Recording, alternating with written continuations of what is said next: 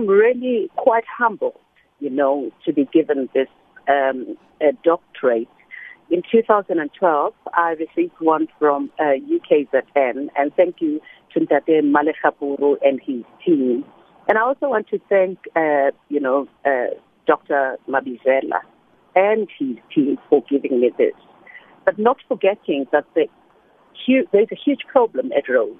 There's children who've been toiling out there because of rape and things like that. Universities have to be good places of education for our children, both boys and girls.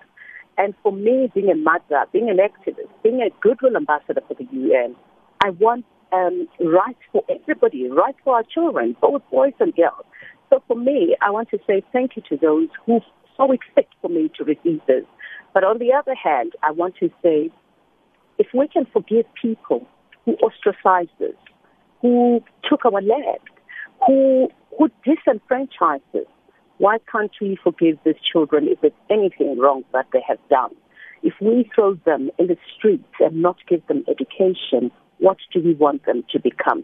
I know in previous discussions and through the course of your work, you have always advocated for a second chance. With education in mind and the kind of differences of opinion between the generations, what would you like to say to young people about education and its place in helping them reach higher heights?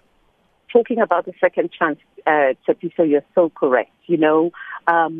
Working with people who are living with HIV, it's not our place to sit there, point fingers, and judge. We need to give them a second chance, as you say, with education as well. Whether these children have done something wrong, or you, as a young person, you did something wrong, or you took a wrong turn, you need to be given a second chance. My mantra in life is, let the children be the children. Let them live and learn. We all make mistakes, and a very successful person, whether it's a business person or anybody, you need to look at them and say, how many times have they failed? How many times have they fallen?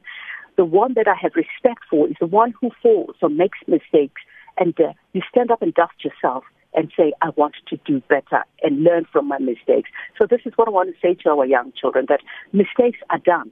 And we should let our children make mistakes. It is okay to make mistakes. We're not all, straight, or we're not all going to do things the same way. Mistakes are done. Even leaders do make mistakes. So if our children make mistakes, let us be there, not to judge them or ostracize them or think we know better.